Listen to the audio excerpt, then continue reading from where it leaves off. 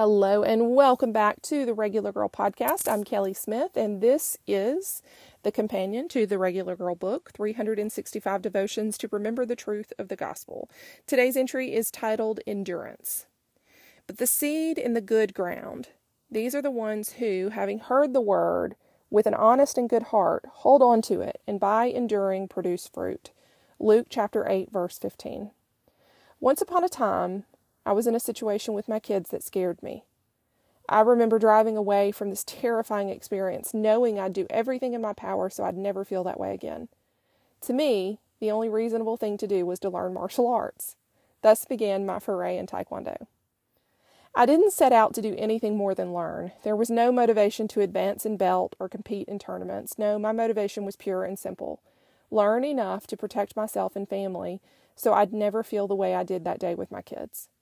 Before I knew it, though, not only was I learning the actual skills of the art, but something else was taking root with each class I took and test I passed.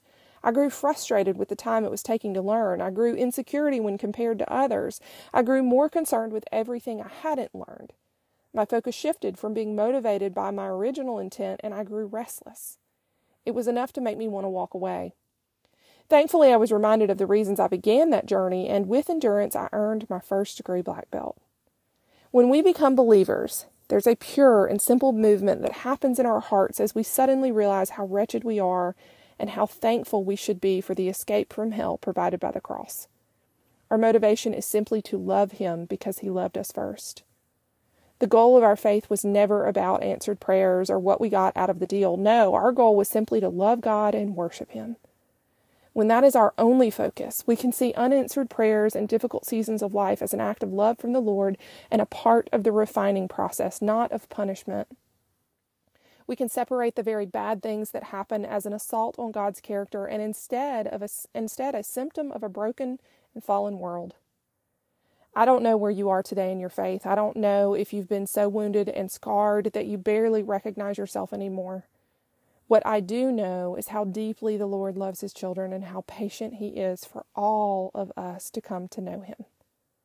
Faith can be difficult, but this is where endurance comes in. We stand the test of time by repeatedly going back to base and remembering why we were moved to give our lives to Christ in the first place. Every day we place our faith in what we cannot see and trust the Lord with everything we've got. Something else is being cultivated in the soil. Before we know it, the fruit of our faith is blossoming. We are becoming, always becoming. Thank you so much for joining me today, and I hope you'll come back again soon.